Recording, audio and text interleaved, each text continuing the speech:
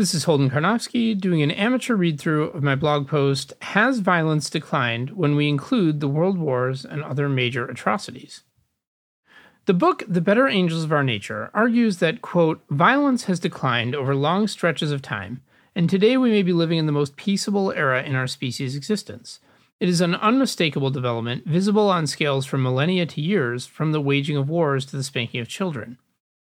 The book gives many examples of ways in which violence has declined.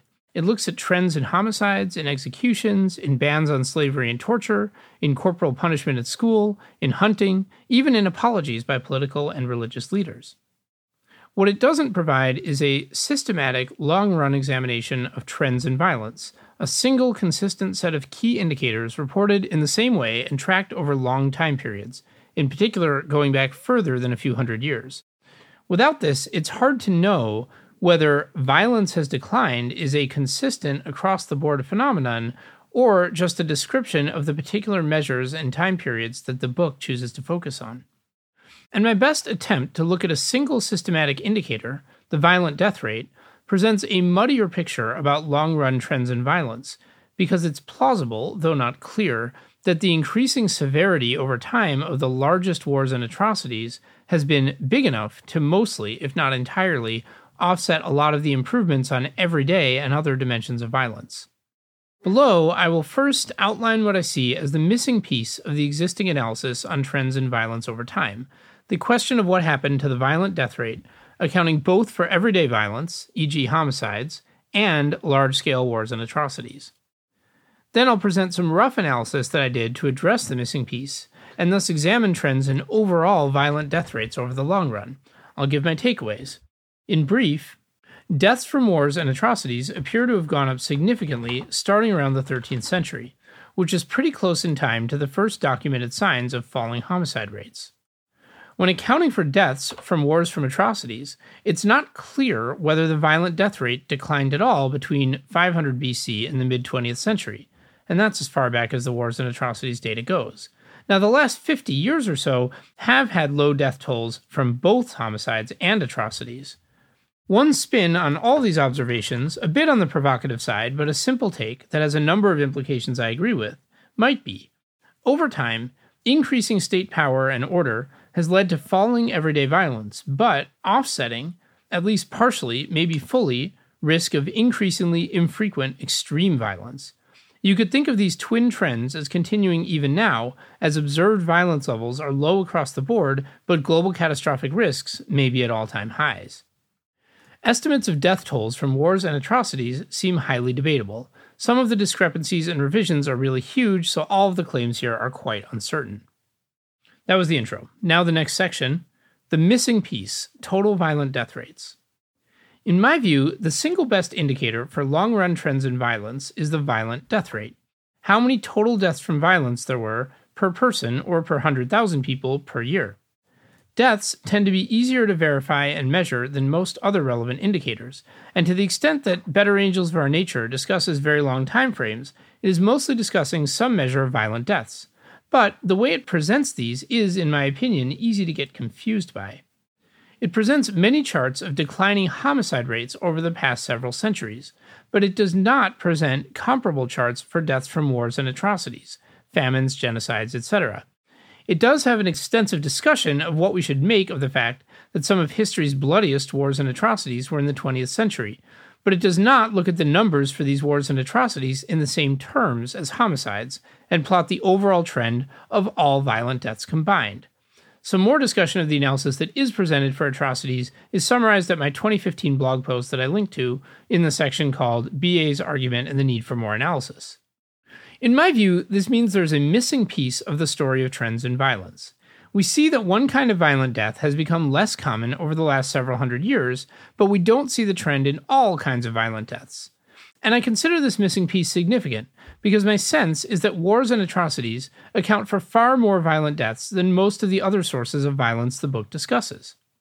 For example, and this surprised me, the global rate of violent deaths from the 20th century's Big Four atrocities alone, two world wars, regimes of Joseph Stalin and Mao Zedong, spread out over the entire 20th century, is about 50 violent deaths per 100,000 people per year. That's comparable to the very worst national homicide rate seen today, whereas the homicide rate for high-income countries such as the US tends to be less than a tenth as high. In other words, the two world wars, plus Stalin and Mao alone, were enough to make the 20th century as a whole more dangerous than homicide makes today's homicide-heaviest countries. And they were enough to offset the benefit of the European homicide rate decline that Better Angels describes from medieval times through the Enlightenment. Next section, Deaths from Wars and Atrocities by Century. I did this analysis a few years ago, so it's possible that it doesn't incorporate some corrections to the data source I'm using. I believe that the main source that Better Angels uses to tabulate the death tolls of the biggest wars and atrocities is a book called Atrocities, The 100 Deadliest Episodes in Human History by Matthew White. I give a bit more discussion of why I use this source in my old blog post that I linked to. So I pulled the numbers from its 100 Deadliest Multicides, that's Wars and Atrocities, table on page 529. I use these numbers to create estimates of the death toll from wars and atrocities each century per 100,000 people per year. Here's the result, and I link to my calculations, and then I give a table. So the table just goes through each century from the 5th century BC to the 20th century, and it gives the deaths from wars and atrocities per 100,000 people per year, and then it also lists the top 3 atrocities. It just gives their name and what percentage they account for, so you can kind of get a sense of what the big ones were. And I'll mostly skip those columns as I read through the table. I'm just going to rattle off some of these numbers, and then I'll get to some of my takeaways. So the 5th century BC, we have 3.1 deaths from wars and atrocities per 100,000 people per year. And then the next century, we have 4.3, then 11.2, 3.7, 8.1, 35. So that's the 1st century AD, and that has 94% of the death toll coming from the Xin dynasty. Then we have 3.7, then 12.6, then 3.2, so these are not huge numbers. Then 18.9 with 97% of that death toll coming from the fall of the Western Roman Empire. Then we have smaller numbers, 2.3, 5.2. Then the 8th century has a big death toll of 37.6 per 100,000 people per year. That's 90% coming from the Anlushan Rebellion. Then we have the 9th century has 5.6, then 3.6, 3.5, 11.2. Then the 13th century has a huge number of 98. That's 90% coming from Genghis Khan. Then we have the 14th century has 54.7. So now the numbers are getting bigger, 54.7 deaths per 100,000 people per year, then 20.8, then 30.4, then 104.9, which is about half coming from the fall of the Ming dynasty, and 14% from the 30 Years' War, and 9% from the Atlantic slave trade. So it's a bit of a longer tail there. Then we have the 18th century has 33.3 deaths from wars and atrocities per 100,000 people per year. Then the 19th century has 44.6, and then the 20th century has 81.1, with the big 3 being the Second World War, Mao Zedong, and Joseph Stalin. So here are my comments on that table, my observations. So first, there's no clear trend in the death rates from wars and atrocities from the 13th century to the 20th. The jumpiness of the totals makes it very hard to see any sort of trend, even when aggregating 100-year periods as I did here. One giant atrocity every few centuries tends to account for a huge chunk of the bad century's death tolls. Then, the figures are noticeably lower before the 13th century, and that's strikingly close to when we have our first documented evidence of declining homicides. Now, this could be a misleading observation. Both Better Angels of Our Nature and the book Atrocities point out that the farther back in time one looks, the more likely it is that there are lots of undocumented atrocities, and thus that the numbers above are underestimates. But on the other hand, I somewhat doubt that any of the undocumented atrocities are big enough to really stack up with the biggest atrocities in the table, because for any given century, there's a very steep drop-off from the 1 to 3 most damaging currently known atrocities to the rest. That's especially true for the big death tolls a very long time ago. So if early centuries had comparable war and atrocity death tolls, they probably came from much larger numbers of smaller wars and atrocities. Next observation, there's a lot of uncertainty in these figures, and revisions could change the picture quite a bit. To give a couple examples of that, the 20th century ranks as the 3rd bloodiest, but could easily become the bloodiest if a couple of very uncertain estimates were changed. The 13th century estimate is nearly all from Genghis Khan. There's a lot of room for doubt here. Alternative estimates imply less than half the death toll. The 17th century death toll is more evenly spread out and probably better documented, but half of it comes from an estimate based on census records of the death toll for the collapse of the Ming dynasty.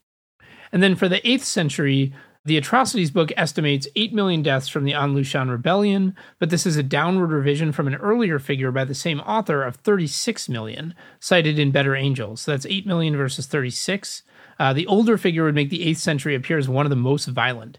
And I have a footnote on why the revision happened. So it's very uncertain, and these are jumpy numbers. Next observation. So what happens when we account for both atrocity and war deaths, which I've just gone through, and homicides? It's very hard to say because the only homicide rate data I've found, which I linked to, is from a few European countries starting in the 1300s and then the USA starting in the 1600s. And then, of course, there's more detailed data, but it's much more recent. I wanted to get a sense of the rough ballpark, so I threw together an estimate of the global homicide rate with a footnote explaining the assumptions I made, and linked to my spreadsheet, and here's the result. And then I have my chart that combines deaths from homicides and major atrocities. And in my version of the chart, it looks like things are pretty flat and maybe even get worse around the 13th century, but then things get better and less violent starting around the Industrial Revolution of the 1700s, 1800s, and that's largely because I assume the big decline in homicide rates happened then. I kind of could have put it anywhere. And then the mid-20th century looks like super bad because of the world wars, but it does look like an overall declining trend. So in that chart, I'm assuming that only Europe saw falling homicide rates as early as 1300 or so, and I'm assuming that homicide rates started falling in the rest of the world starting around the Industrial Revolution, and that is my best guess.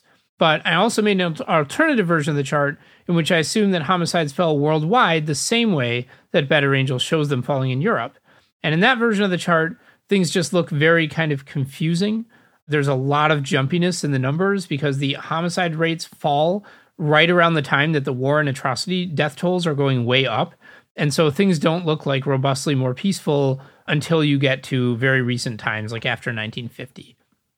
Now, this is all very imprecise because global homicide rates are a mystery before very recently. But the big picture is that the rise in death tolls from huge wars and atrocities plausibly offset the decline in homicide rates, leading to a flat or unclear trend in overall violent death rates between 500 BC until the Industrial Revolution or even later.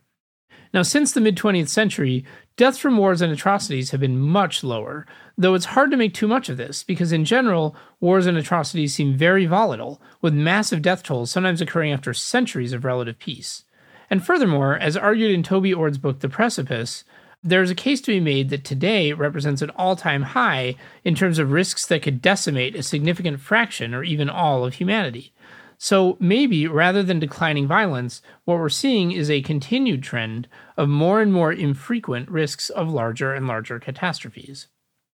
Having read this whole post, I should concede one thing that's kind of nagging at me as I read it, and then I will edit the post to reflect, which is that all of these numbers I'm giving are at least a bit lower than the violent death rates I've given for the pre-agriculture times in previous posts, so the hunter-gatherers.